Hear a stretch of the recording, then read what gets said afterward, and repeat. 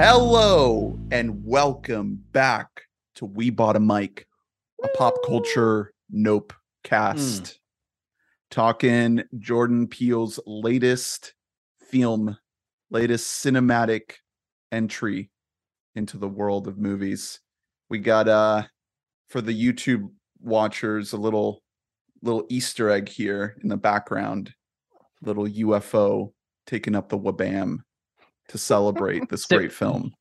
So Nope has now come out a few weeks ago. You've spent, if I'm not mistaken, you've spent every waking moment since seeing Nope in opening night making that logo behind you, right? Is that correct?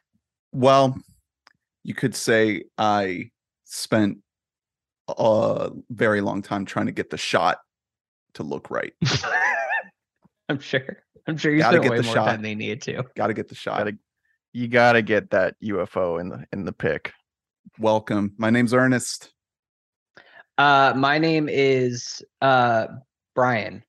Well, my name's Hunter, but Brian is actually going to be a guest on this podcast today. Brian the cat of the podcast. Yes, for the YouTube audience can just see my fat baby Bubba just hanging out right here, joining the party. He nice. Really wants to get on that UFO action too, man. He wants to get that shot too.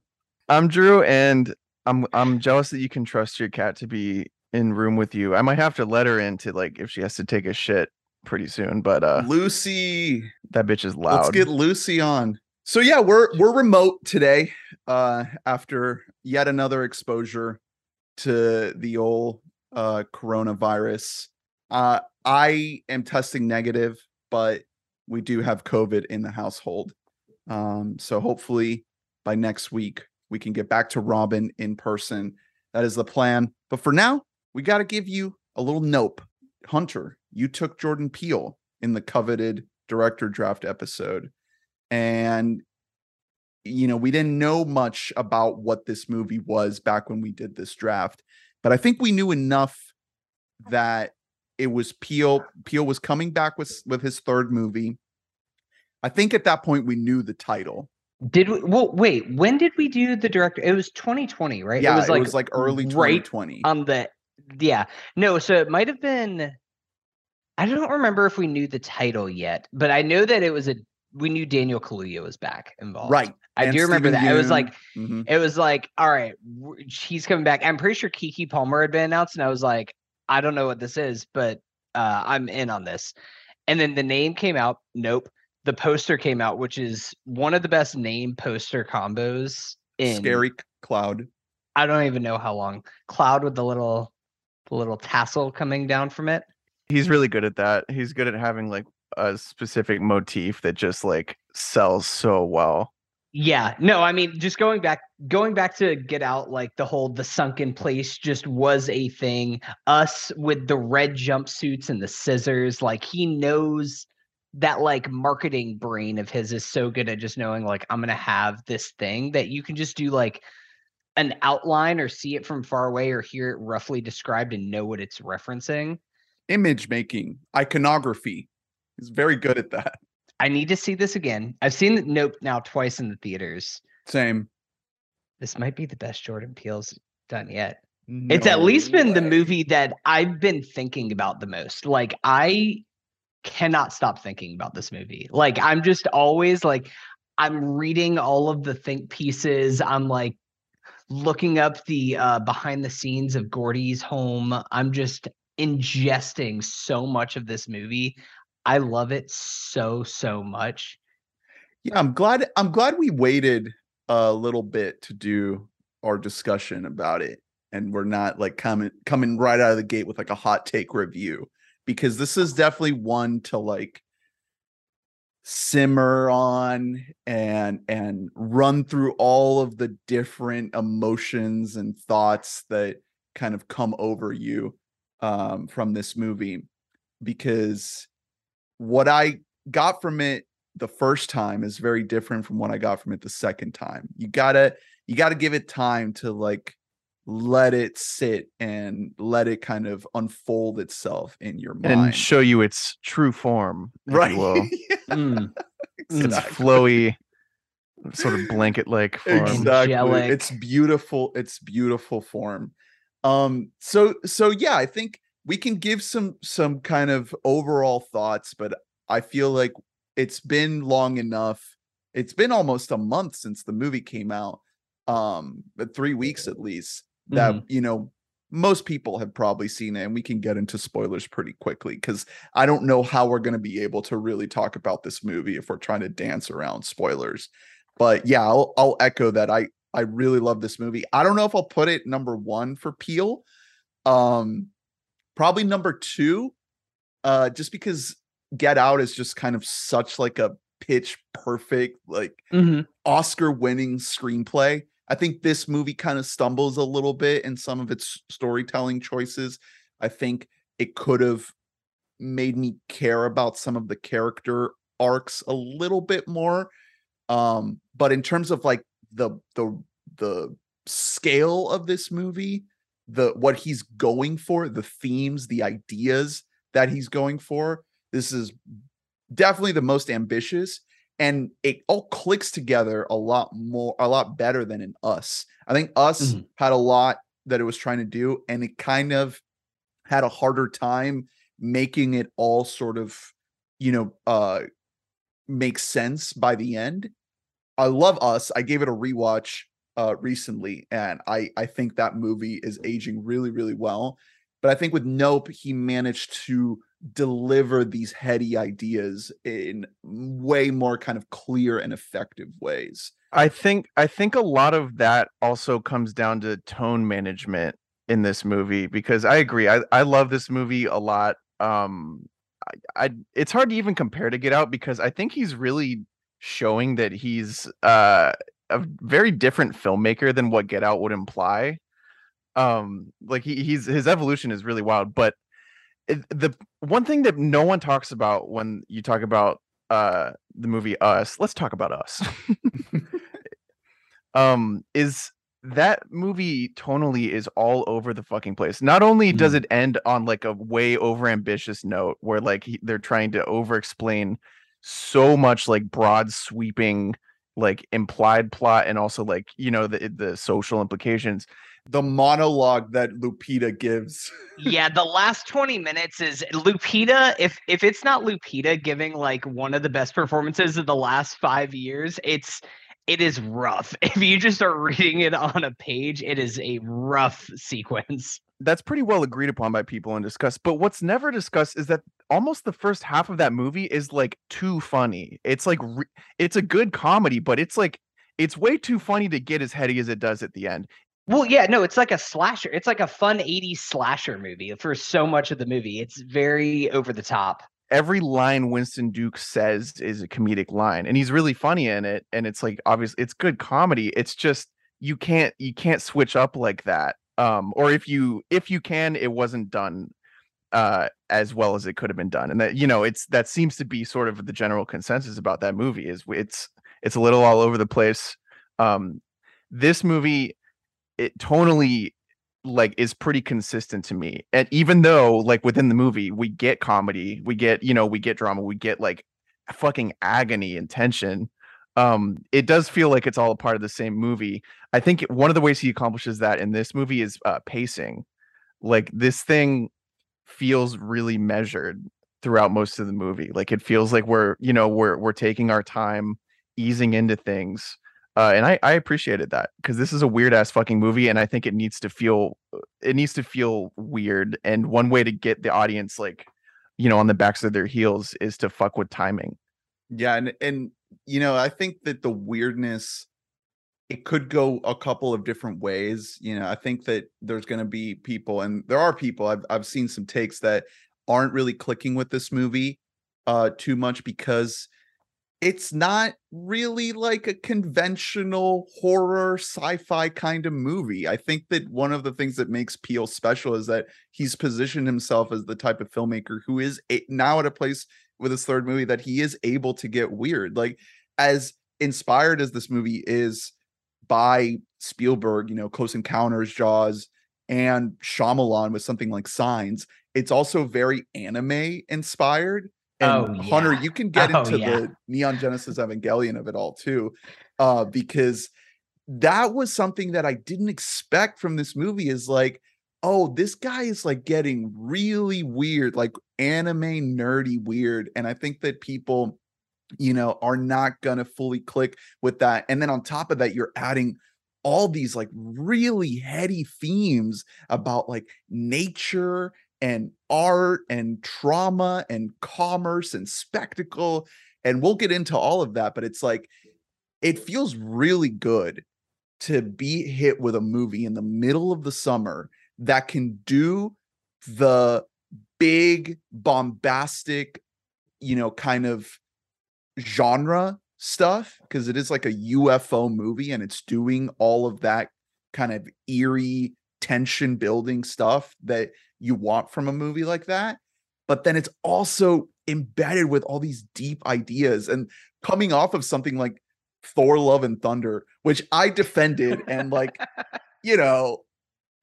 I can't like even come close to say that like that's a real movie when you have something like this. Like, this is a real movie. This has like weight to it, and it makes something like that feel so just like airless and just disposable. Mm-hmm.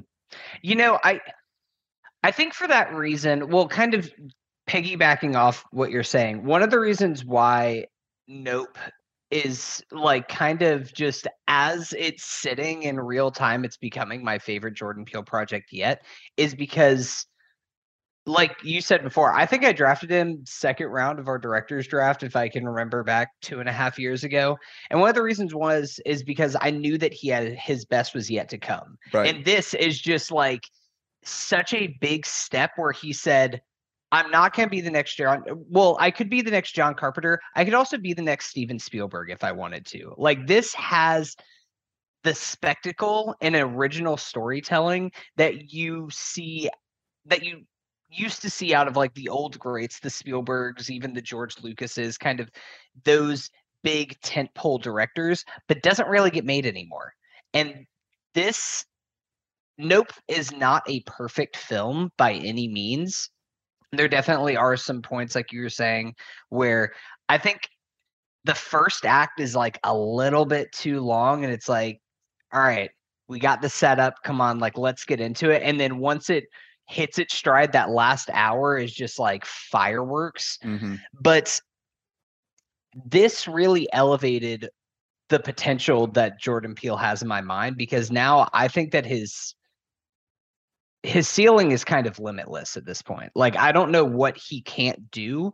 If he's able to take these big, heavy ideas and make them as digestible as he does in a film like this, that mass audiences can just like walk in and then leave and be like, man, that was a really fun alien movie. Also, I got really sad at that monkey and I can't explain why. And that's like how a lot of people in my theater were reacting to it. They like liked it, but they couldn't even put their thumb necessarily on what the aspects were that they liked about it. And that's what great filmmakers do. Great filmmakers don't need to necessarily make you like have to write up a billion think pieces and have to study what this symbolism meant in order to enjoy the movie that you're watching in real time. I think Get Out does kind of the best version, the best popcorn version of that. But Nope is trying to have more. I think everything in Nope has so much more weight to it than anything Get Out does, personally. Yeah, it's because I think we're slowed down, and also Get Out's script is perfect. The I don't know, there's baggage that comes with having a script as perfect as that, because that means that everything has to tie up without question. Like, that movie has such an impeccably delivered message that like it was so original and out of nowhere that there ended up being like the billion think pieces and the spawns of new things. But that movie communicates its ideas really, really well. It's almost incredible, like how he does that. But that's doesn't really seem to be what Jordan Peele is interested in doing moving forward. I think he had to sort of in Us. I feel like he had the right instinct, and then at the end of the movie, he sort of caved and didn't want everything to be vague. Right. But the primary critiques that I'm seeing of Nope seem to be coming from people who are they're either unwilling or they're unable to accept the fact that it's just weird. It's a weird movie. Like it's fucking weird, you know? That's the Shyamalan to it. Shyamalan is at his best when he's like, here's a weird idea that I have, and I'm just gonna like go with it, and you're either gonna be on board or you're not. They go to a beach that makes them old. That's it. Okay. And the story isn't insanely tightly wound. There is a little bit, there's like a side quest, like B plot that like it ties in very much thematically to what's going on. But a lot of people will be like, why did we even have to see that? I'm hearing that so much about this sequence that to me was just like a vision that Jordan Peele fucking had. And he was like, let me figure out how to put this in my movie. You know what I mean? He tweeted he had a dream. It was in a dream that he had that. It looks and sounds fucking incredible, and it has just unbelievable tension. That's why it's in the fucking movie, because that's what movies are made of. Like people are overthinking things way too much with this because they're expecting another perfectly delivered message from this script. It's like he's allowed to be as weird as he fucking wants. If the filmmaking is good, like you're still going to be watching and be interested. Right. And also, I feel like you have to give the movie, like we said at the beginning, time to soak in. And I think this has the potential to be one of those movies that when you give it a decade, 2 decades, it's going to soak in even more. It's going to be wild to see how this movie ages. I mean, this is like kind of hyperbolic to even say, but even when you compare it to something like 2001: A Space Odyssey, like the myriad ways that people read that movie and how heady and weird that movie is, like this has the potential to be something like that.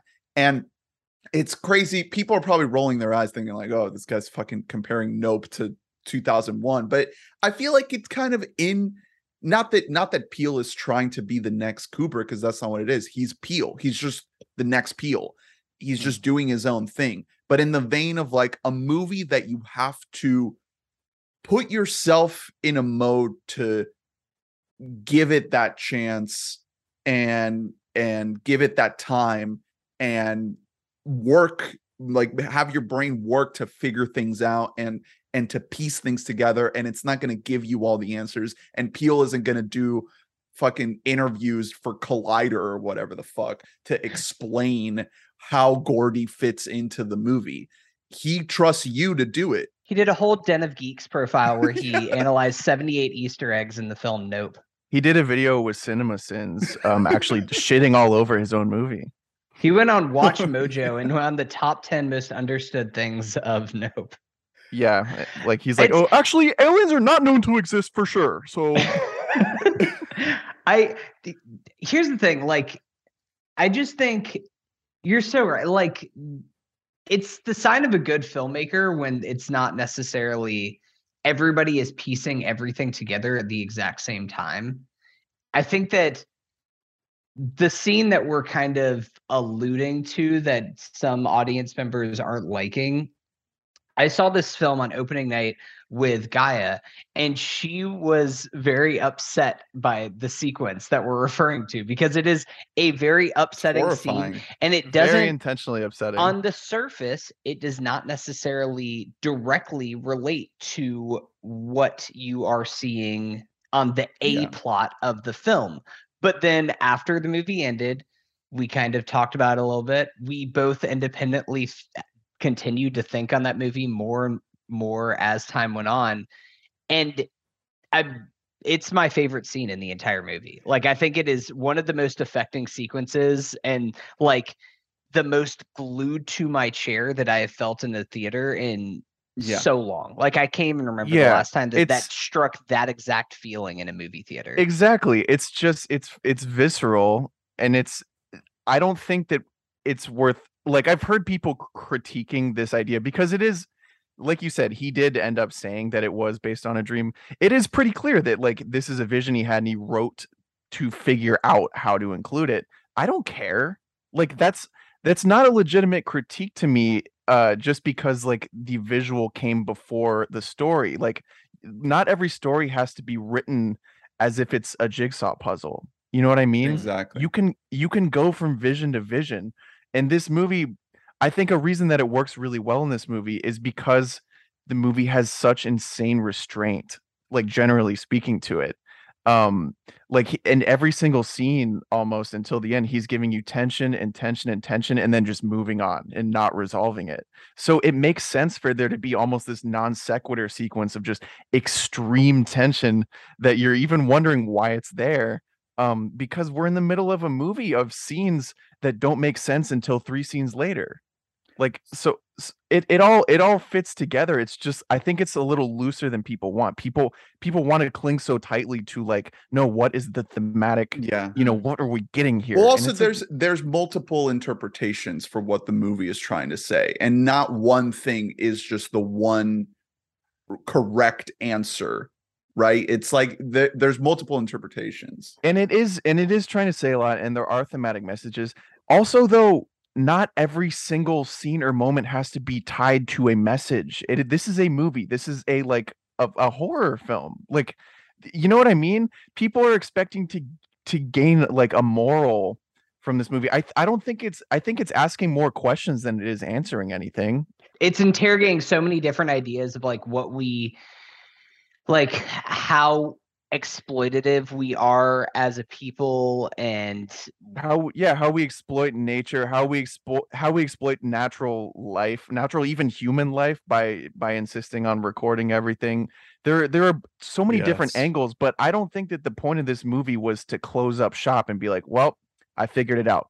Jordan yeah, Peele, have the answer to this. It's just him being like, isn't this shit fucked up? Well, it's drawing connections between different things. It's like Yeah. you have our obsession with spectacle on one side, like that's a whole theme, and our need to Yeah. process trauma through spectacle. We have that addiction to content and to turning everything into content, and we have this like deep human desire to conquer nature and to try to control the chaos of nature. And he's just trying to draw these lines in connecting these dots.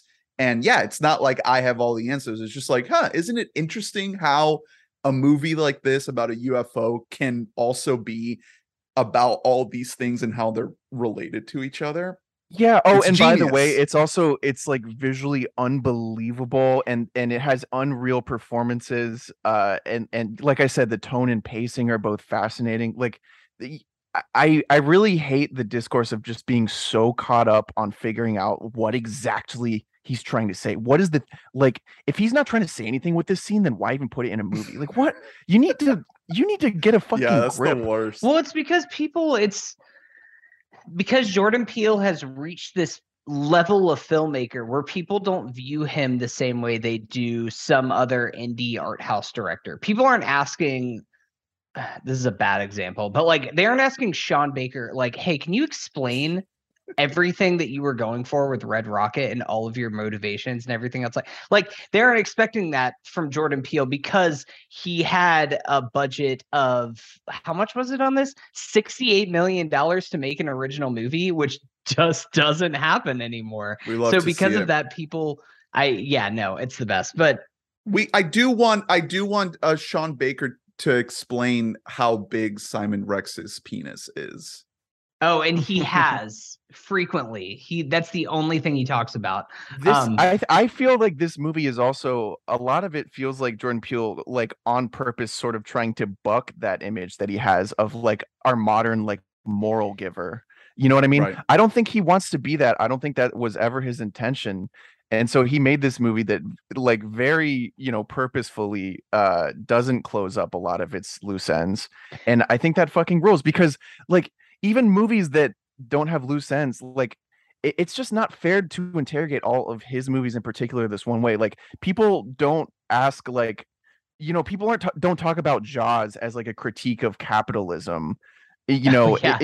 Jaws is an entertaining movie to watch. Like, this movie is entertaining as fuck, and it also does raise like extremely heady big questions, and they play into the movie.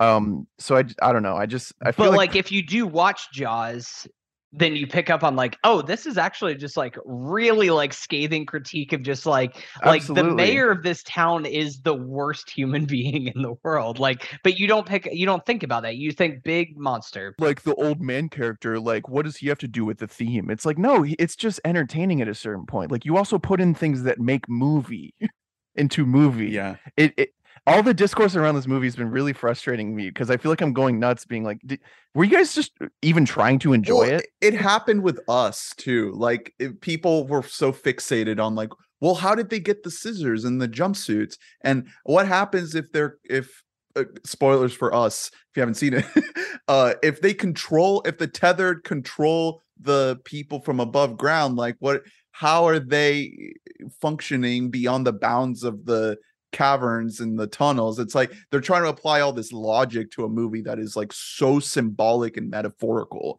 It's kind of a similar thinking of like, Peele is not interested in like taking it all so literally. That's not really what he's about. He's more so interested in how it makes you feel and what it makes you think about.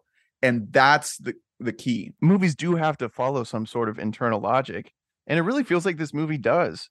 Like you said, Ernest, this is not a perfect movie by any means. It has little, like script inconsistencies, not in terms of like all the plot adding up. I wasn't so concerned with that. It was more, like you said, sort of making you care about certain characters or certain arcs. I will say one thing about Jordan Peele that's consistent in every movie now. He loves himself a super fucking stoic protagonist character. Oh man, yeah, he does. Kaluuya is like, he's so quiet. Kaluuya is a book you cannot read in this movie. Like he's so small in his acting, and it's so good. I have so many, especially seeing this film a second time and like knowing where it's going and the plot beats, you can really, everything that Kaluuya is doing, it's like, oh, it's Kaluuya is already probably my favorite actor alive right now. And then it's just like, oh, you have this other like change up that I did not know that you had in your arsenal here, that I was not expecting you to play like small, quiet horse guy who isn't incapable of making relationships with other human beings. It makes sense in the context of this movie because this movie also is playing a lot off of traditional westerns, which always feature a pretty stoic protagonist, right? Cowboy. Yeah, that said, like at a certain point I was like, I need you to give me something. Your sister is worried about you. Well, let's get into some more specifics. So if you haven't seen the movie, this is your final warning to go check it out. It is in theaters right now. Please go see it. See it on the biggest screen possible. This is one of those movies where like it's big and loud. Yeah, dark room, the sound design, the nighttime photography looks gorgeous in the theater. I was gonna say before we, and this is a transition into spoilers, is that this, I think that we crowned it to Top Gun Maverick prematurely. We were just like, give it all the technical awards, which still give Top Gun Maverick plenty of technical love. But the sound design of this movie is some of the most insane shit I've ever heard in my life. It's so like, it cool. truly is like the depth. I saw it again in Dolby, and just hearing the layers in the sound in a Dolby theater, I was like getting my brain rocked by what I was hearing. I've never heard scary, man. Sound layering like that. It's insane, truly insane. Final spoiler warning.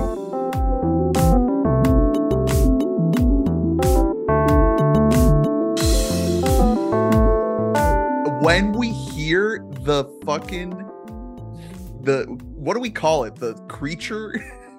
Well, it's not even, you aren't hearing the creature, you're hearing the screams that are inside of the creature. Exactly. When the creature is flying over and you hear those screams, like the sounds of the screams, like it doesn't register. It's like all these layers of sound that when you're watching the movie for the first time, you don't realize exactly what you're hearing. It's just like almost like a wall of sound that's slowly coming at you as this thing is flying over. And then on the rewatch, every time I heard that sound, it was fucking horrifying because I knew that it was like all these people getting like digested. It's like this mix of sound, and you can like almost try and pick it out whenever the scenes are like more defined, like they're inside or like it's the aliens like closer up and everything. But like this mix of wind and horses neighing, and also like different tones from humans of all kinds of different ages, and like crunching of bones and flesh. It's insane. Like the layering of like, I just wish that I could just like see like an audio file of like all the different layers that are inside of this 200 tracks. Put that shit on Audacity. The technical side of it is unreal, and just the design of this spacecraft, which as it turns out is the extraterrestrial, that's a great idea in itself. Jordan's writing process with this movie especially is so cool to me because this movie, a lot of it is about exploitation and the exploitation of real life. He is taking so much shit out of real life and putting it in this movie. Like he's doing the thing in this movie. The UAP discussion, the reference to the Navy videos. Yeah, exactly. Like the character design and the way, particularly the way that this thing moves through air, is based directly off of the military videos that were released by the New York Times of, real unidentified flying objects that, they do not have any explanation for. Because one of my favorite, it's just like a weirdly little unsettling thing, is the way that this creature changes direction. It's like the laws of physics are not applying to it. There's no force applied, and that's exactly what's going on in that video with those little orbs that they're chasing, even though that's a super blurry video. Another thing that he's pulling from, which we'll get into, because he did make up this little, this animal handling studio being like the first, like the first black owned. He made up a lot of that from whole cloth, which is really interesting. But a lot of the monkey story, there's a lot of stuff pulled from real life, even though this never obviously happened to like a child in a sitcom setting. The Charla Nash story from years back is definitely majorly at play, especially later on in the movie when you see the woman who had been attacked by the monkey, and she's wearing that visor. That's what Charla Nash wears when she goes out in public, to this day. So like his process, he is exploiting real stories while making the movie about how we exploit everything. I love it. No, it literally is. I mean, there's so many different things. Even like the whole like, I mean, we talk about with the what is the name of the actor who plays the cinematographer? But just like, I will die to get the perfect shot. I'm sure Michael that he Wincott. like is just like, Michael Wincott. I'm sure that he's like, this is my audience. This is my surrogate for the film, is that I will die doing whatever Gotta it takes get that to get the shot, man. It's golden hour. I love how, because we're gonna talk a lot about Steven Yeun and that entire subplot, which to me, the idea of questioning why it's in the movie is insane because it's so cool. Every second of it's the best. Dude, the best sequence, like the best sequence. So that sequence is your favorite. My favorite scene in the whole movie is when Steven enters into his shrine to the monkey and then gives the most disconcerting monologue about an SNL sketch where Chris Kattan plays the monkey. Rushing. Pulling from real life using real cast members. Literally in the theater, I was like, man, Drew's gonna love this. Drew's gonna love old SNL references. Talking Kattan.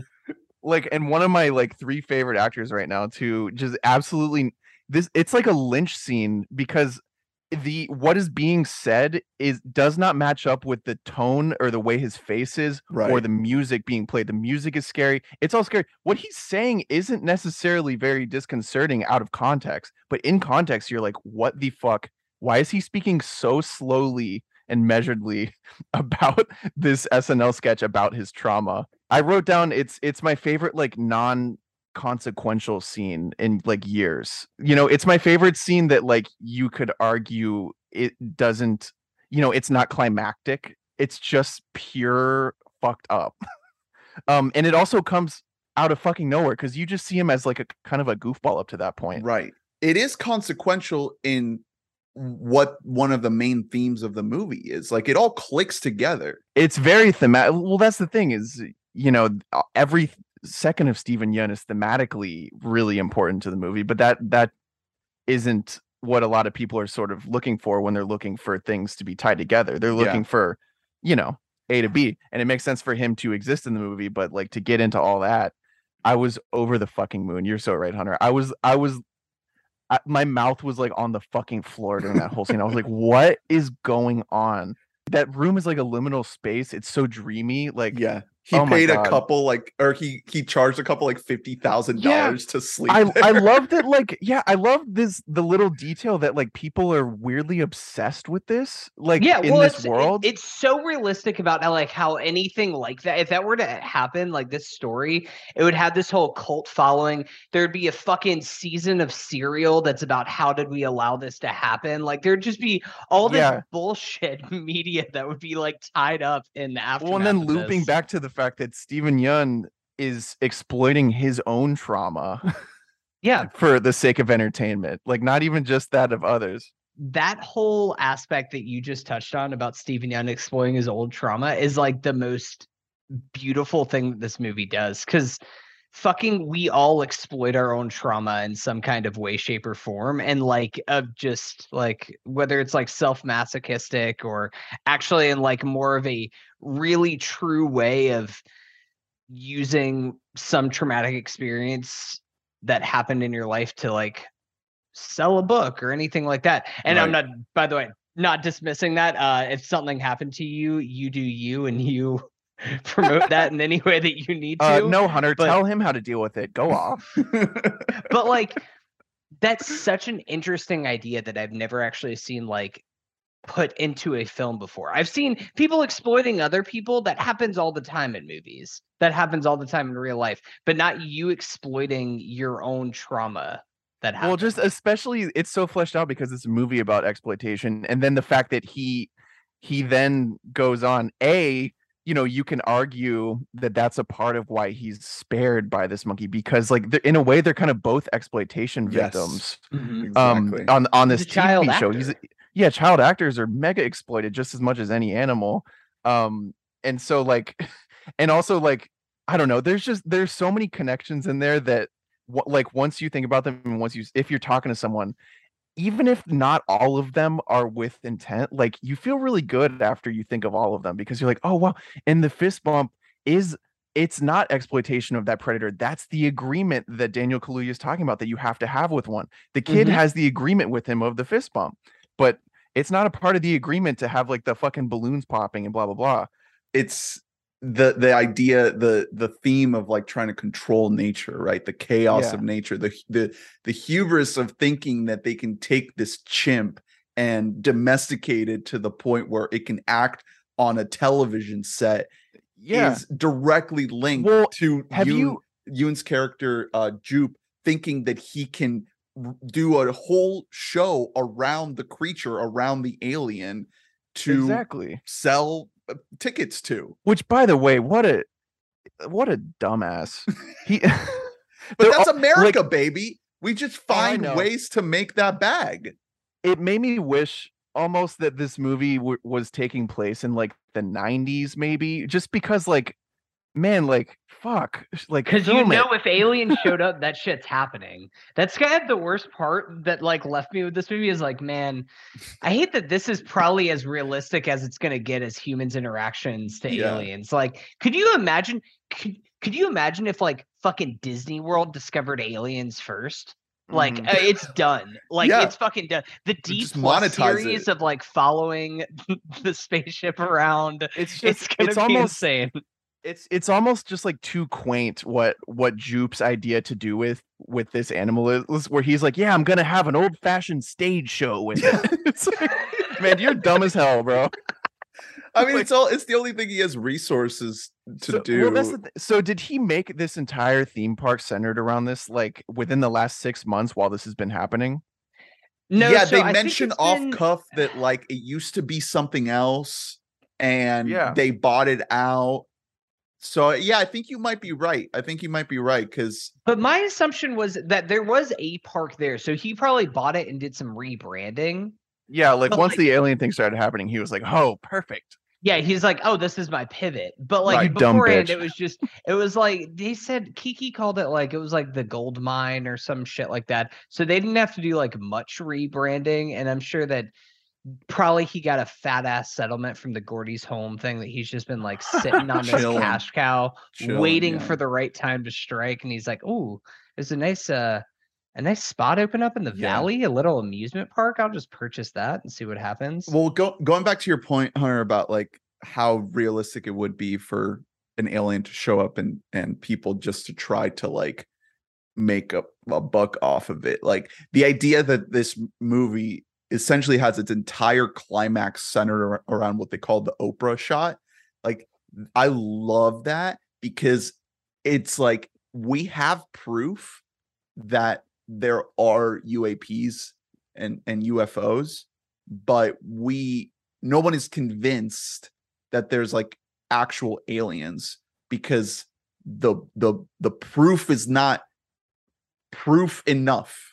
So you need that Oprah shot to convince people that it's real. Like that's the priority for these people is like, we're going to get rich getting the most irrefutable, indisputable proof of alien life by getting that high quality, IMAX quality, crystal clear picture.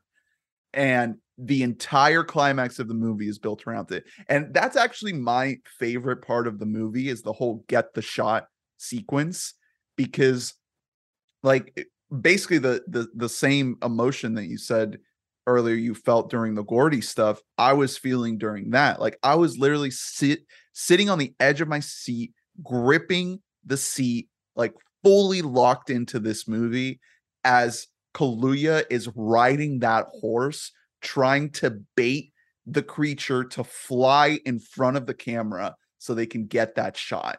And the way the music is set to that sequence, and just again the scale, the way it's shot, it's just like I've never seen anything like that before. That gave me a feeling of like, holy shit, I'm watching like a new thing right now, like a new standard for sci-fi, like blockbuster genre movie making. It really, really floored me, that entire sequence. It's incredible. And then everything that happens after that, when the alien actually opens up and reveals itself, is like really when the movie changes. Because I mean, talk about like not expecting it to go that way. Like, did anyone predict that A, the UFO was going to be a creature, and B, that it was going to look like that, like some beautiful like origami? I was about to act up. I wish that thing would push me through his tube. You know what I mean? Bro. I'm Michael Wincott over here. Like, suck me up, baby. Let me see it. Suck me. Put like a deep voice filter on me. Suck me up, baby. Shit in the whole podcast talking like this. Literally, he was cast on voice alone. So he's like a classic, like a horror guy. And yeah, and voice actor. Yeah, like a voice acting guy, obviously, with that voice. Brian, you fucking cannot. Jesus Christ. Sorry, Brian is all up in my business right now. So you're like, I've never seen the depiction of aliens before, like as just the ship is alien. Like that is just such a wholly unique and original idea. The way that it looks, though, and the whole idea of like, don't look it in the eyes, and how that ties back to like the first time we meet Kaluuya, where he's like, don't look the horse in the eyes. Yeah. Like, it's just the whole thing. Respect and nature. A lot of animals don't like to be looked in the eyes. It makes them like it makes them fearful. You look them in the eyes out in nature whenever you're like trying to fight, and it makes everybody defensive. Mm-hmm. And so the way that ties back around is just so well done. Kaluuya is like what he's doing in this movie as playing Horse Guy is just like a very specific type of person. And I can't imagine, because Kaluuya is like he's not like a method actor in an annoying Jared Leto kind of way, but he is a method actor in that he wants to do as much research about the roles as possible. And I'm sure he's directly modeling his performance after just being around horse guys, because like if you've ever spent a lot of time, like I have some family that's from kind of the country of South Georgia and everything, and there's a lot of people I know, like cousins of cousins and shit like that, that are like they feel closer with like their farm animals than they do with other human beings, and they're just like usually don't speak very much because they don't really have much to say or like much thought on like politics or pop culture or anything like that. They're just like, I take care of the pigs. That's what I do, is I take care of the pigs. And so like serial killer family. It's just it's just a very specific type of person that he's channeling, and it's so good. Like it's so well realized. And it's not in any kind of a showy way. It's interesting that like this is the first performance I've seen him in since Judas and the Black Messiah, which is this like kind of those powerful two polar ends of each other. It's like, oh, this is why you're just the best actor alive. It's because you have that range right there. And luckily the intense like stoicism and quiet of that character gets balanced by Keke Palmer, who like, you know, we're on record being big fans of her. Her character is really interesting to me because the way she is introduced, I wasn't super stoked to get to know that character much more, because it's this weirdly, considering the rest of that script, her introduction is so super written, as like she is coming in and she's like being the most, and that doesn't turn out being exactly what her character is. Like her character has restraint to her. She has way more she's way more extra than fucking Kaluuya is, because he's giving you, he's giving you weird guy mode. But that's why I really, really enjoyed once her character stabilizes out later in the script and we get introduced to Angel, who I thought absolutely killed it. Like this guy, the Fry's Electronics guy, Brandon Perea. Perea? He was a total unknown for me before this, and I thought he absolutely knocked it out of the park. I do think that Dave Franco needs to fire his agent, right? Because this role, Dave Franco was this role is a Dave Franco type. It's a perfect guy to just come in and it's like it's a perfect dynamic there where like he's just there to help, but he doesn't know exactly what he's helping with. He serves his purpose perfectly. Whereas like in Us with Winston Duke, like at a certain point, like halfway into the movie, when he's still making dumb jokes, I'm like, shut up, man. Like shit is going down already. Right. Even though like he's perfect in that movie. It's just that the script, that kind of bugged me at a certain point in that movie. Angel, I feel like this movie is never trying to be pure comedy. So anytime Angel inserts some into it, I think that it's well received, at least in my case. Like you always need that kind of comic relief a little bit, and people are expecting that from Peele too. Like we know that Peele wants to do that. Funny guy. And it softens the edges of this absolutely insane cinematographer character, because watching like coarse film of animals mauling each other. Yeah, we need someone like Keke Palmer can't be the only person representing us looking at that guy and being like, what in the fuck is your deal? Like we have to see someone on screen acknowledging how absolutely weird that man is, because that man is so weird. Yeah, and they form a little bit of a crew at the end there. They're like a little 4-person film crew. That's another thing that this movie just throws in there. It's also like a love letter to movie making and like below the line crew. And it's just like you got You got your cinematographer, you got your on-camera talent, you got Angel's your the best boy. Yeah, you Yeah. got your AD with the. Do you think Deakins watches this and he's just like, I'm still waiting to find my shot? Oh hell yeah! No, he did. He found it. He What? found it. Don't you fucking mention Blade Runner 2049? So structurally, this movie it's really weird because before we get to that point, which is like the third act is like this little crew coalescing and becoming a thing. The movie shows you the worst thing that it shows you, which to me wasn't even the monkey sequence. It was everyone being fucking digested. Dude, that is such a Terrifying. claustrophobic scene, and the way that like it's an set instant up too, classic shot to me. Yeah. it's set up in just that that fun way. It's the shot, a few shots from the trailer of them gathering everybody in that little outdoor theater area for the show. And when you first see this thing just suck everybody up, because that's also the reveal that that's not a ship, that's a creature. Right. And that all happening right kind of on top of each other. It's so well done. I mean, again, talking about the sound, whenever they are inside of that ship, The screams. the way that there's almost like this like plastic sound. Well, it's like a fabric.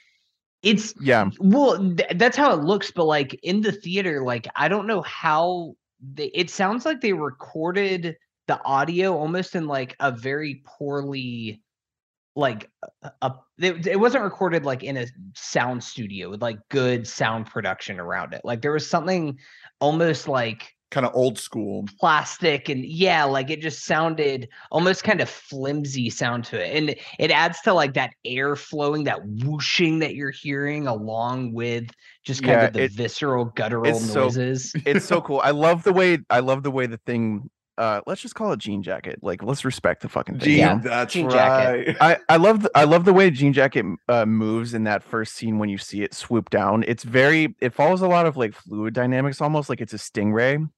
The way that it kind of cuts through the air.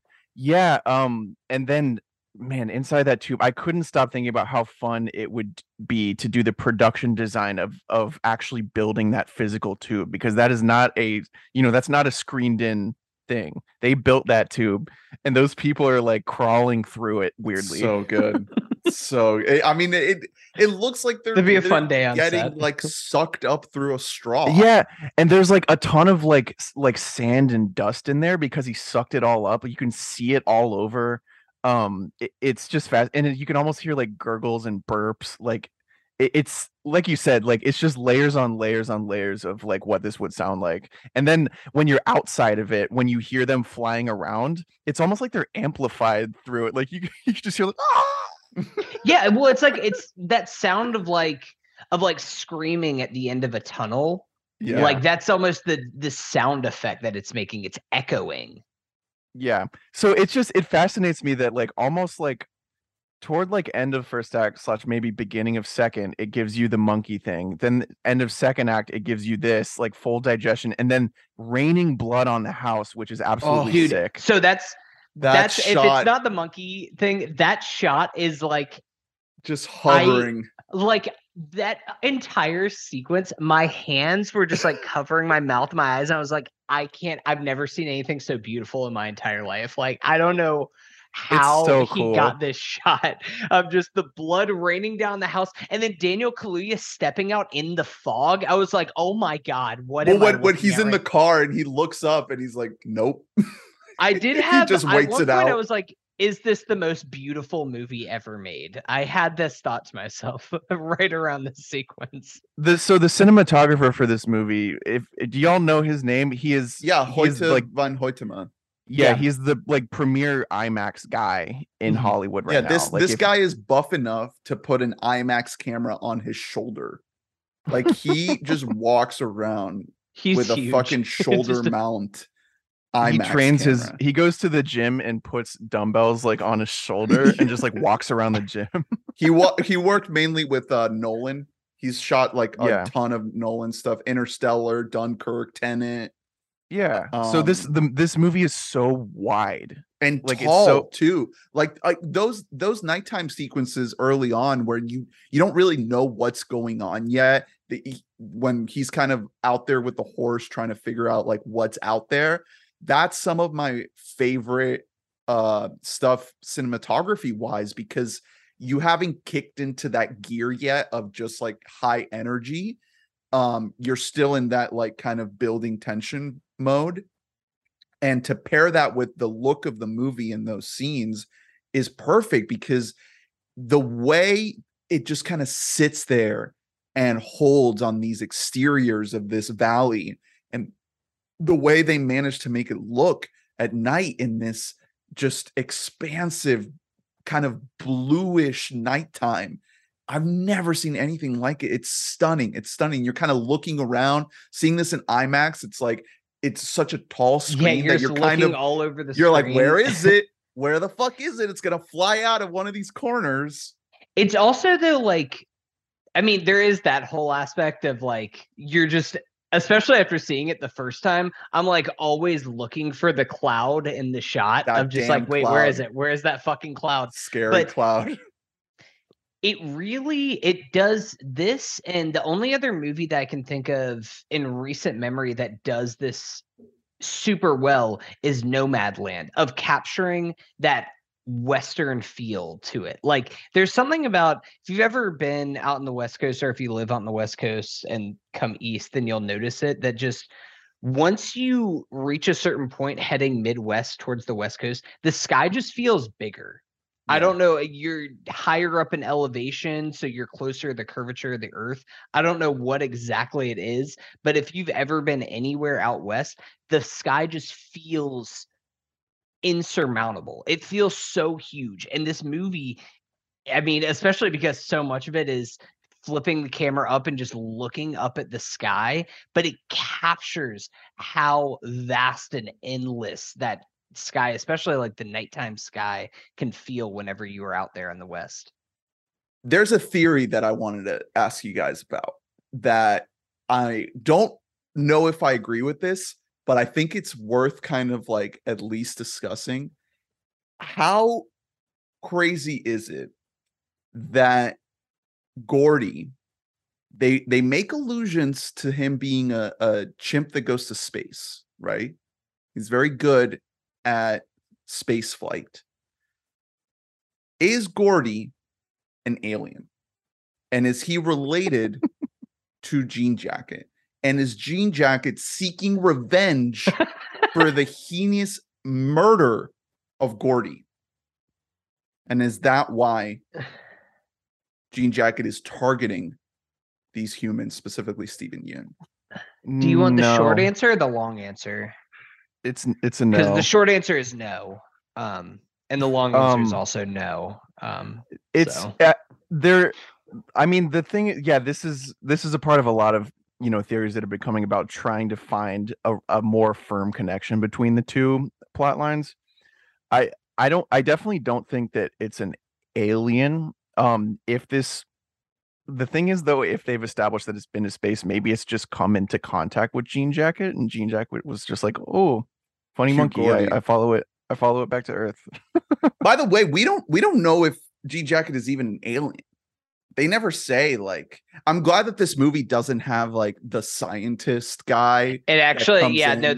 there's a post-credit sequence, and it's like, actually, that's the FBI. Yeah, into the That's- Nope. Remember? verse. Do you guys remember the end of Old? That's actually what's, Oh yeah. dude. I think about Holy it every shit. night before no. I tell a bedtime Flashbacks. story every night to make myself go to sleep, and it's It's just the so end of insane. We could have It's- ended and the movie, M. Night. The movie was And- over. it's just like, that's the thing, is this type of movie where it gets into all of like the power of cinema, blah blah blah, like getting that shot. This could have been so obnoxious, you know, Yeah. and the fact that it's not, like, Yeah, thinking M. about Night how makes It's a M. Night makes miracle. Nope, and it keep like they show up to where they're at, where Kaluuya and Kiki are, OJ and M, and Mhm. there's like a bunch of like secret like FBI, CIA defense department guys that come in and just take over the last 15 minutes of the movie. Yeah, No, and one of them, you know one of what- them you is know played how by the- M. Night. M. Night is like the head of it. No, you know how the M. Night version of this ends is that we zoom out and we realize we actually aren't on Earth at all. We're the aliens and we're on their Whoa. planet.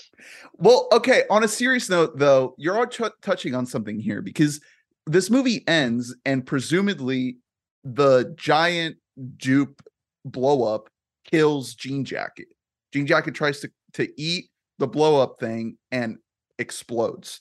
So there are some thematic ideas here at play of like, they're trying to get this shot. They want to get the Oprah shot. It looks like they got it. We don't know if it's gonna actually like I'm do a anything. spoiler alert now. It's not gonna go anywhere. Nope, People are gonna nope. be To like, that's Photoshopped as the journey hell." to convince they go on Fallon, they go on Kimmel. They're trying to like talk about the shot. They try and go on Oprah. Oprah, and she's like, "I'm sorry, I have a whole thing set up with Prince Harry, so like, Yeah, I I'm kind of can't. booked." Sorry.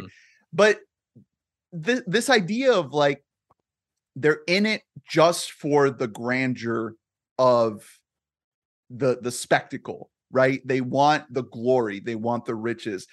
OJ also wants to be at peace. We haven't mentioned Keith David yet, plays the dad, wants to be at peace with the death of his father and wants to find really cool death in the very beginning. Yeah, God. fucking coined through the eyeball. That's fucking Extremely gnarly. cool. I often tell people that's how I want to go out. Yeah. Before mean, this movie, there I are was even worse saying ways. just throw a coin so hard at my face that it's just And Well, really, so- it's like poop out a coin so hard. yeah. Can you poop a coin into my Just- eyes so hard that I just die? perfectly just right through it. And so they have these reasons why they want to get this shot or why they want to capture this thing, make sense of it, control it in some way, control the chaos, and they end up killing it. And so what that is kind of saying is that like at the end of the day, we're the monsters. This is a monster movie. You know, you got Jaws, we're hunting Jaws. And at the end, it's like, this is kind of a beautiful creature whose nature we don't understand. And we fail at comprehending it. So all we can do is destroy it because we don't understand it. It's also sort of like at the end of the day, if the thing is coming after your ass, like If it's You're sucking up all your friends, yeah. you know, It's like yeah. like you're not like necessarily mad at Kiki. You're like, well, I mean, it was her, the fucking Yeah, thing. you aren't gonna be like, oh man, I really wish that they could have found a way to communicate with this creature. Yeah. It also, I- but it also does sort of play into the, the idea that maybe he was more than just like, sort of roaming the territory here. Maybe he was sort of a watcher. And we like humans were an amount of spectacle for him because I think the biggest piece of evidence to back that up, because it is brought up in the movie, but that's just, it's just lost in the sea of like what ifs going on in this fucking Yeah. movie. But the biggest piece of evidence is that once Jean Jacket fully unfurls and becomes that insane shape, still the opening like maw is like a perfect camera aperture square. Yes. Yes, Those are the opening that credits of the perfect movie. square. When you're Which- going oh, through, man, you're it's so going good. through the fucking esophagus and you don't even know That's it. so good of the beginning of the movie of like a thing you never would have thought of twice, and then seeing the movie a second time and you're like, oh my god, that's the mouth. That's I'm going into the incredible. creature. Which, by the Um, way, when you get to the end of the credits and it says written, directed, and produced by Jordan Peele, I was like, "Fuck yeah, Let's go. motherfucker!" I'm in. Let's fucking go, baby. I just Ernie, you should put that at the end of these videos. at the end of every podcast, Oh, you should put written, directed, and produced by Ernest Calderon. I will say this is like kind of a little bit of a sidebar based on what you were saying, but it's tying back to something we were talking about earlier. I love how unafraid Jordan Peele is to just wear his influences on his sleeve. That's one of my favorite things about him. Like, Are you gonna Us get is- into the anime of it all? Well, I mean, even before I get into the anime of it, like going back in all of his films, I want to hear this. The influences are everywhere. If you didn't know that that Jordan Peele was inspired by a little guy named Steven Spielberg by the Close Encounters of It All, they literally kill the monster the same way that they kill the shark in Jaws. Like the same way of we're going to blow it up from the inside. Mm-hmm. Like they are just trying. He is completely unafraid to try to pay homage to people who he's inspired by. Whenever the kids are dressed up like the aliens and they show up, which by the way, great scene. Such a great scene. So creepy. Everybody in the theater, that had the get out moment in the theater of everybody being like, oh, fuck this. Oh, no, what the fuck? When you see the guy just stick his head out the side of everybody, just, no, man, like, I'm not doing that. That's just straight up out of Signs, like that whole sequence. But anime is all over this movie. My guy loves some anime, and we love him for it. The big thing was the big piece that was going around on Twitter was a literal shot-for-shot remake of the bike slide from Akira. That Kiki Palmer does whenever at the end of the film, right before she gets the shot. But the creature that we see at the end of this movie is basically an angel from Neon Genesis Evangelion. Like, if you have ever watched that show, by the way, do it. It's 23 episodes, and it's the best series ever. Like, it's up there with just this is gonna make me finally want to watch it because it's the best. It's one of the best television shows ever made. But it's so clear what he's trying to do with capturing this like evil creature that could spell the doom for humanity.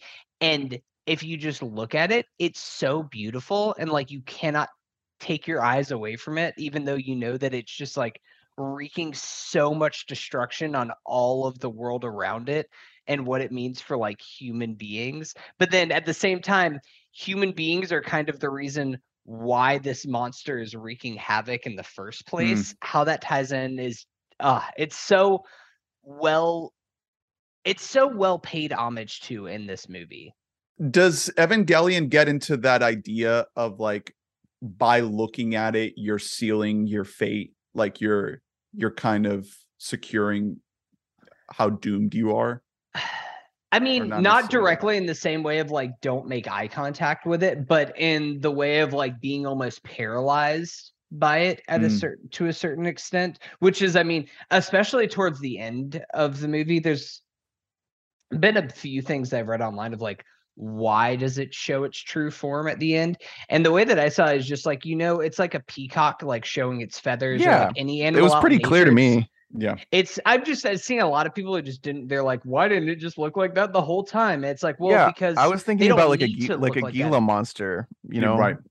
Yeah, just whenever you're out in nature, like especially a predator wants to get your attention in some way to distract you so that they can kill you. And most of the movie, it's trying to fucking hide. Also, the point you made at the beginning, Drew, just it's a movie. it just looks beautiful. It's just better to save that for the fucking end of the movie to shock you and leave you with like that feeling of like, oh my God, what have I witnessed? Yeah.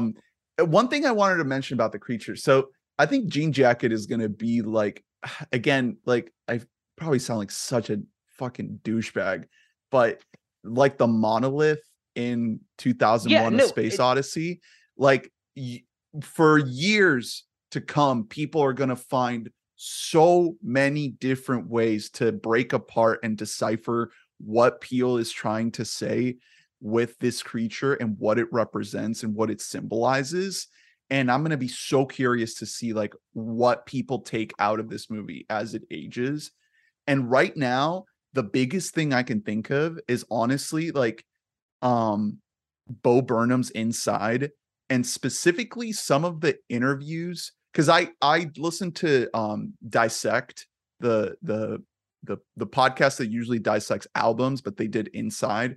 So Cole Cushing talks a lot about like the visual component, obviously, of Inside, and a lot of the interviews that Bo Burnham did kind of informing the ideas that he's conveying in Inside.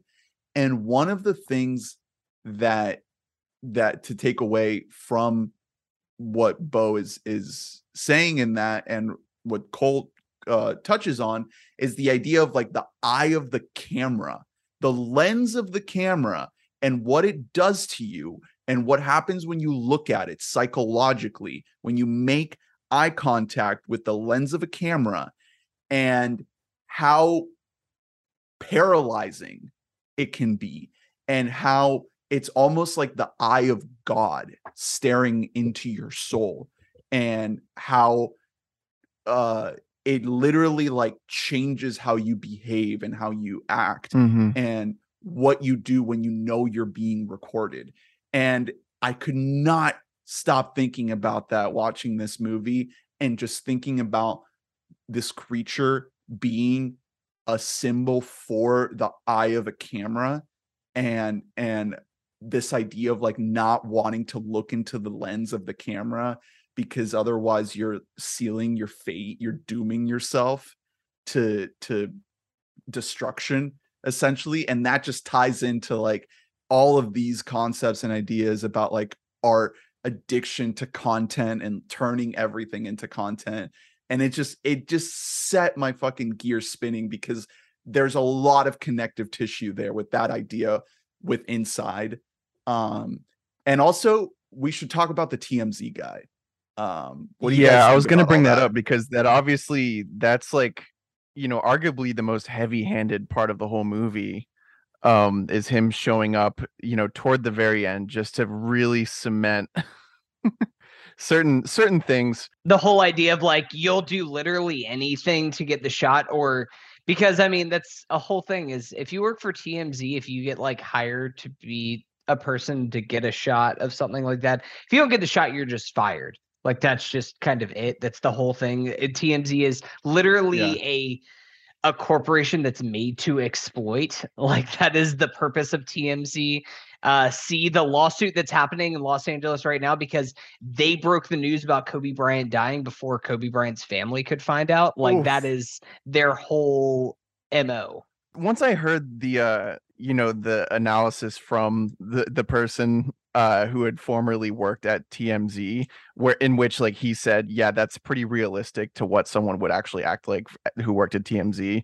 I sort of accepted that scene a little bit more, because at first I was really just annoyed by that guy.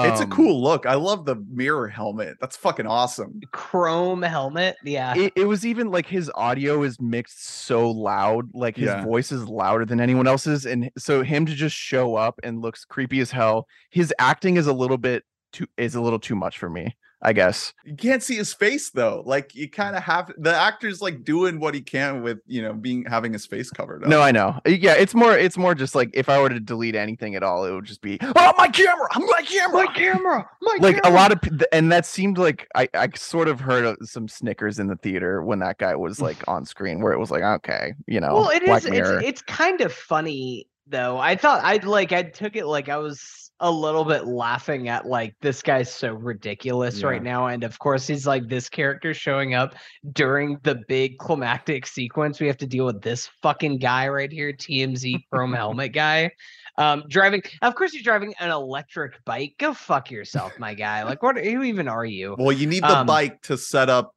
M having later. It works out perfect, but like, Ernie, I do want to go back, and I'm going to join you on Pretentious Island here, because whenever you talked about the monolith from 2001, it's you're setting yourself up to be ridiculed in some way, shape, or form. But like, I can't overstate the fact that I thought that I had seen every single way that Aliens could be done. Right. I thought that I'd seen it all. Like, I really thought, like, I've seen, I don't know, probably 100 Alien movies at this point, from everything from a movie like Alien, where there's a little creature, to Invasion of the Body Snatchers, to like everything. But I've never seen Aliens done like this before. And that is kind of the same type of thing. At least not even just from what it means storyline wise, but aesthetically, it's just a whole new take. Then I thought that we Yeah, had kind of that's reached a point where we were a little bit rudderless of Mhm. what you could do for this type of story. And this movie just made me inspired of like, oh no, I can still be surprised. I can still be Exactly. totally swept away and see things I've never seen before. Yeah, there are sequences and shots and ideas that like are legitimate new entries into like general horror canon, general like, you know, I guess like you could call it like blockbuster canon, just like big cinema canon. There like he has new angles in every movie he does, but this movie introduces a lot of new like it would be one thing if it was just like one of one of the several, but like all over this movie there are shots or just like images that really they struck me as like, oh wow, that's like that's like that'll end up in a montage someday. You know what I mean? Like that's significant. I think that Jordan Peele, he's at like this interesting point with this film in particular, and I really hope that he kind of reaches this exact level of ambiguity in his movies moving forward, because I like that we aren't going full David Lynch where like a lot of stuff is just confusing for the sake of being confusing and stuff like that. Say that from the bottom of my heart as loving David Lynch. We aren't in his Us side where we're over explaining everything. And we also aren't in like, I don't know. I think of something, as much as I love this movie and I had it in my top 10 movies of the decade, but even like Denis Villeneuve's Enemy, where it is so neat and you can just wrap it all up in a box and figure out every single metaphor and what it means if you watch a 12-minute YouTube video. I like that this is a little bit messier than that. It's not exactly so overly ambiguous that you are having to just constantly game theorizing everything, because as much as I love movies that do that whenever they are done well, Jordan Peele is doing something different than David Lynch. Jordan Peele is making movies that can make $100+ million at the box office. And that I want him to keep doing that. I want him to be the next great tentpole original filmmaking blockbuster director that we have. Yeah. But I like that we have some ambiguity in there, because you don't get those two things at the same time. It's all about what he's interested in doing moving forward, because obviously if he wanted this strictly to do well, he would have done things a little, there are tweaks he could have made to make it more digestible for people, and he didn't want to, because he's like a vision first guy. He wanted to make the movie that he thought of, which we're lucky. We're lucky this isn't a studio notes movie. I really appreciate the vagueness. I appreciate the frayed ends of this movie. I don't know. It's there are two different types of vague movies. There, and it's the types that afterward, when you think about it, you get mad, and afterward, when you think about it, you like it more. And this to me is like so clearly one that gains steam in your head afterward, because you can be rawly entertained by it, and miss out on a lot of the heavier things going on, or at least like pay less credence to them, which like I would highly recommend if you're someone who watches movies for entertainment purposes, because this is entertaining. Yeah. I don't know how you guys feel, but this almost felt like Jordan Peele trying to say like, hey, I'm not just a horror director guy. Like this feels not just that, but that. I'm not Get Out.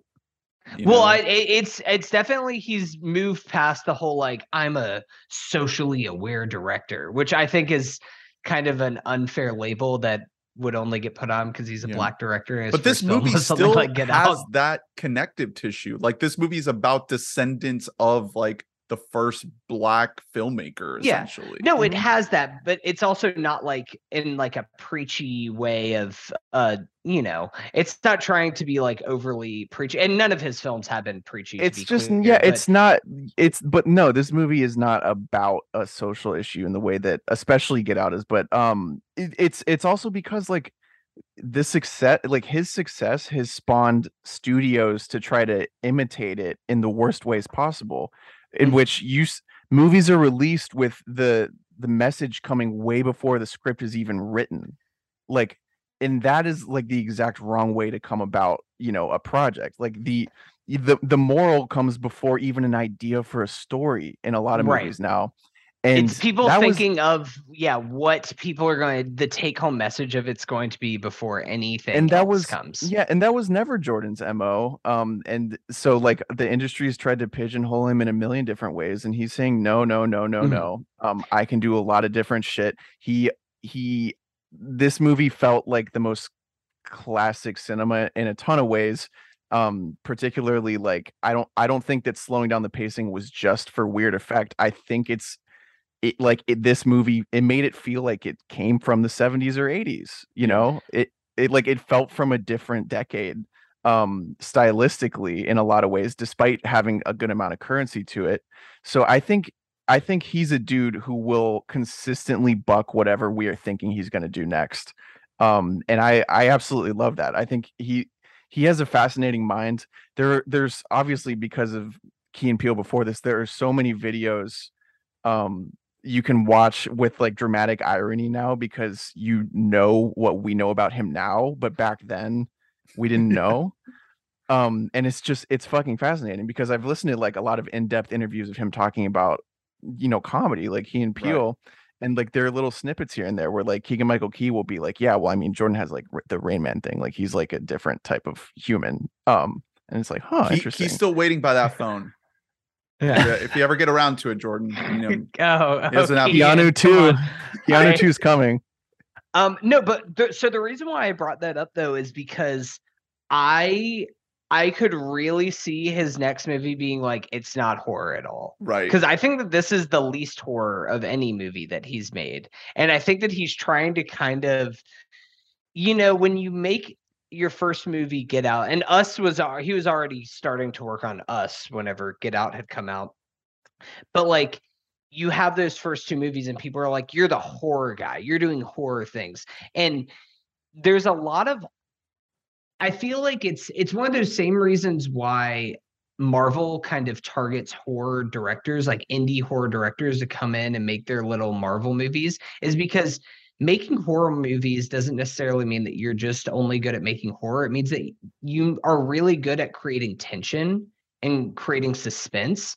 And this movie is more suspenseful than it is scary at any point in its runtime. And so I wouldn't be surprised if his next movie, the Gordy stuff is pretty scary if you're not, especially if you're not fucking ready for that kind of shit, Yeah, well, it's scary, but like, I don't know, it's more upsetting than scary. Right.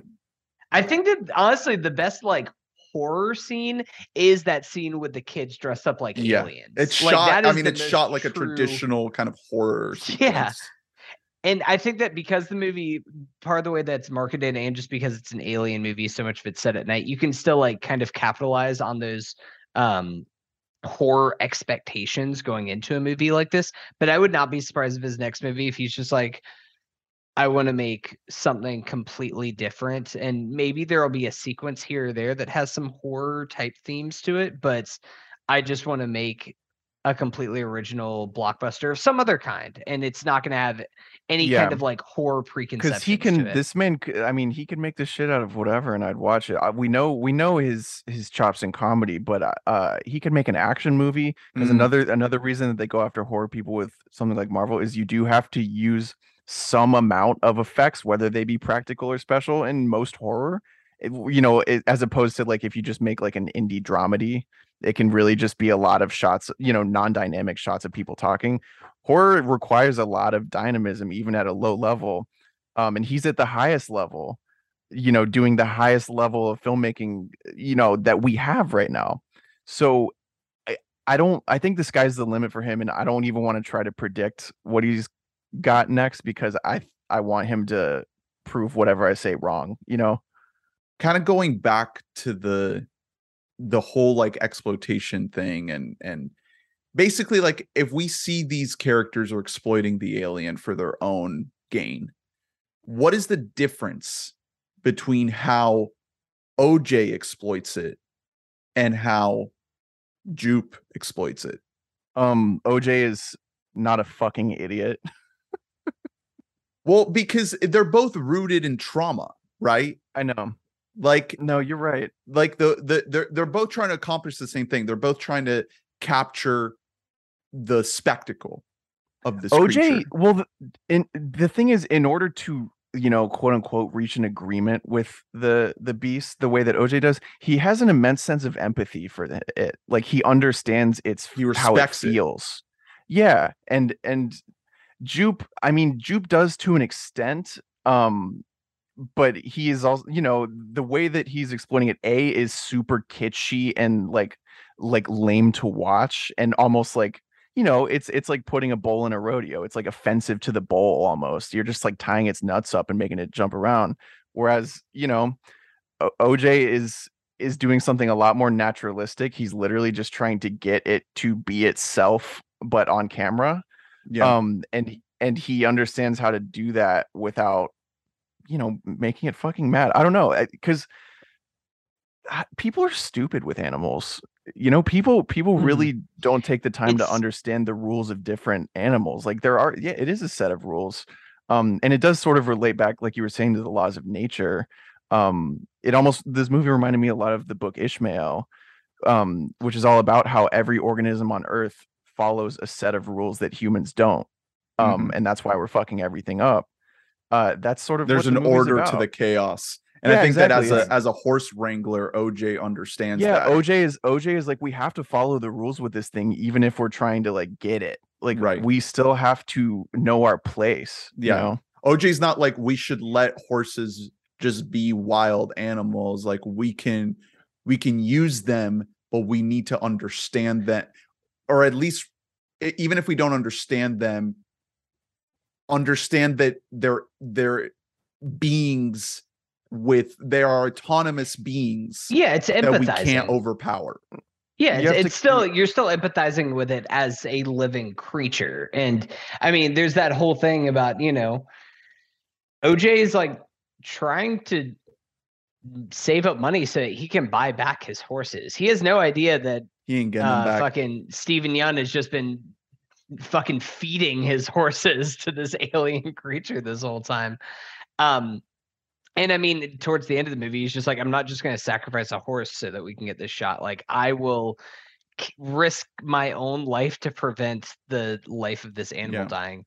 What's more of an interesting idea? So, like, I was thinking about this because Steven Yeun is like, has this whole thing of like, every time they come out here and I feed them a horse and everything else like that. So Steven Yeun is just like laying the bait for this shark to come, right? Like he is just the entire reason why this is all happening. It's because it's like fucking like Gatorland happened once, you know? And then pretty much it's Gatorland. I wanted more Steven Yeun in this movie. Like that shot when he looks up at Jean Jacket and before he gets sucked up is a great shot. He's the best fucking actor in the damn world. I swear, guys. We never see him again. That's the last time we see him. I'm like, no, I wanted more from you. Well, he did die in that scene. I know, but it's like, unfortunately, it's just like there's a whole other half of the movie that he's just not in, and it just kind of no, I know. That's the paradox of using Steven Yeun. Well, I will simply want more of Steven Yeun. I did want to bring up one nitpick, kind of going back to what I said at the beginning about, you know, not getting enough emotional setup from some of these characters. Is like at the end, there's a moment where they're like, the two siblings, OJ and M, are like staring at each other and they're doing this eye thing to each other. And there's that beat kind of lingers a good bit. And my editor brain kind of kicked in and I was like, we're getting a lot of shots of these two like staring at each other. And I'm not feeling it. I know exactly what you're talking about because it was making me think about like montage theory. And it's like, oh, well, if you cut to this and then this, people will know that they're related. And it was like, I don't know how these shots are related. I don't know what they're trying to say. Well, it's trying to be a payoff to something that wasn't well set up. They must have cut out a lot from this movie to make it like more of a palatable runtime, because you do get that one small flashback to them as kids, and they probably cut like everything that they Yeah, I'm shot sure of there those was a kids decent out. amount, and they're just like, except we're for gonna that add in one- 3 lines. Yeah. So you're getting this payoff at the end of them like staring at each other and having this like sibling bond. And I was like, I wish that this was set up more, because throughout this whole movie, I've been invested in the ride. It's been a fun ride, but I'm not really connecting to these two people as much as I want to.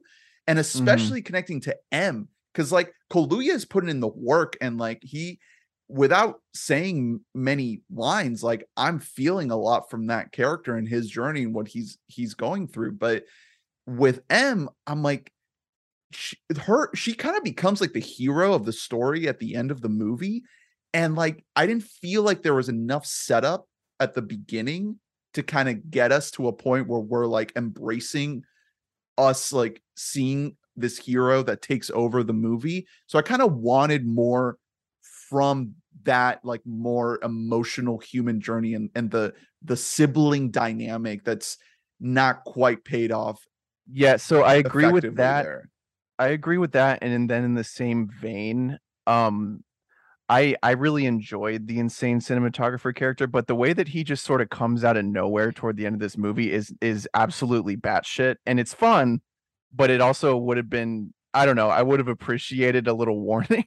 Like, So that's where I thought that you so were actually going to strange. go with the felt like something was cut for time, because that was, I don't know, the sibling thing. I think that it's just Kaluuya and Keke Palmer, that they just have really good chemistry together, that I didn't really ever have an issue with their relationship or with like how Keke kind of, I mean, they both saved the day in their own way. And then we have like literally again wearing your influences on your sleeve, just straight up like the end of The Searchers of just like the John Wayne shot of Daniel Kaluuya on the horse there, like just really going all in on that for the John Fordisms. But if anything, the cinematographer character, I get that he's was once a great cinematographer, is now resigned to like work on commercials, I guess, and just watch animals killing each other for fun. That's Jordan Peele being like, here's a hint.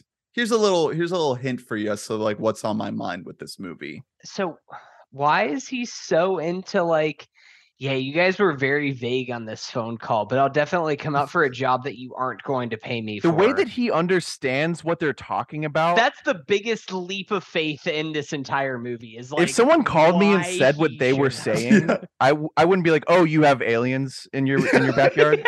Well, he gets there and he's already like staring at the cloud. So it's like they yada yada a lot of that in between stuff. You're kind of just that- filling the gaps. Well, not that. No, it's the getting him there, where it's just like, why would he show up? He's just like, yeah, remember that, like that weird, like those 2 horse people who you met that didn't end up being involved in the commercial you're shooting at all. They got kicked out because they destroyed. They're now the set. calling you and they're like, hey, there's an alien at our place. Well, they didn't even say that is what's so crazy. They were so vague. They were just like the stuff that, that dreams are made of. Yeah, you know that one moment everyone just would die to get it on camera. He's like, "Oh yeah, aliens for sure."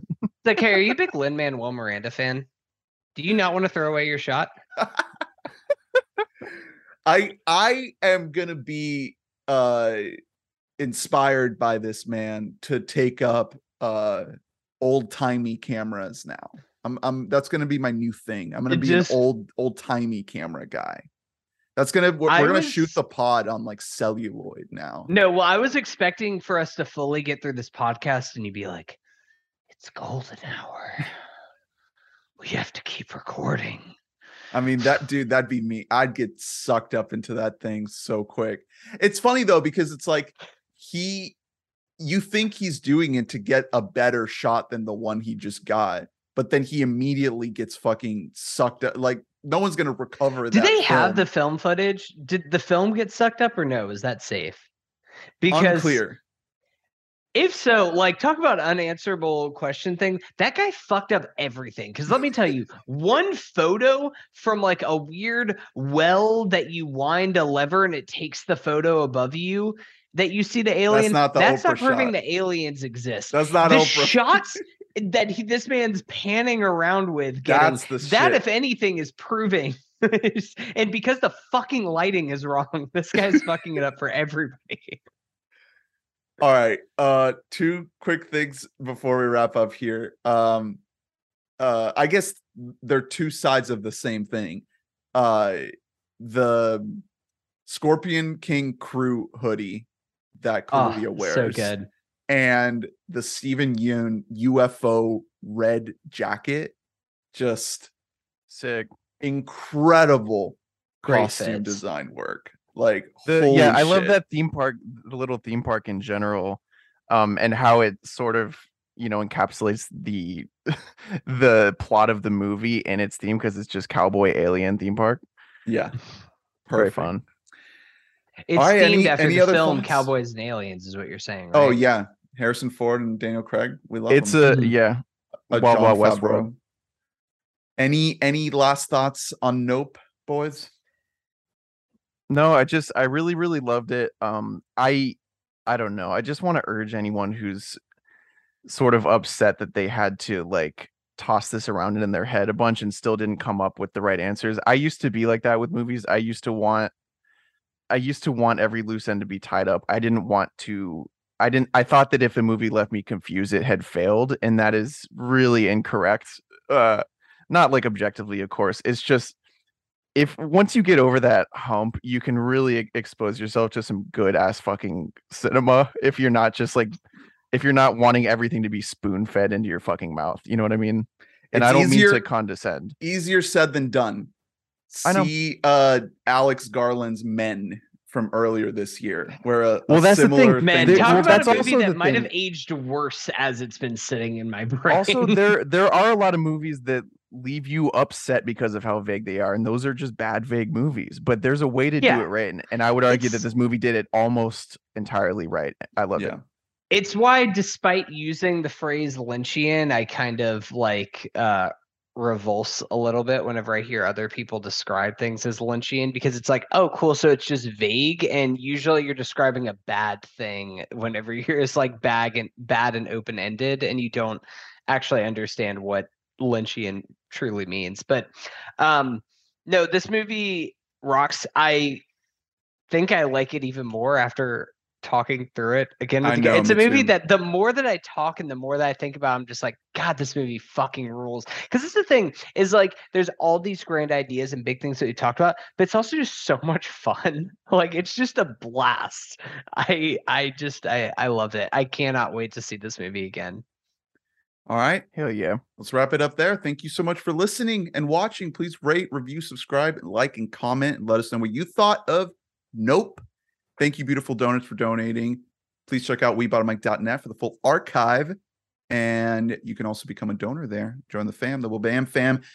Next week, we got Flubber getting back to Robin with a big old classic, a green, translucent, kind of sexy, kind of horny. It's gonna be an unhinged episode. I'm excited for that discussion because that's an unhinged movie. So, and yeah, besides that, we're kind of back in the Robin full swing.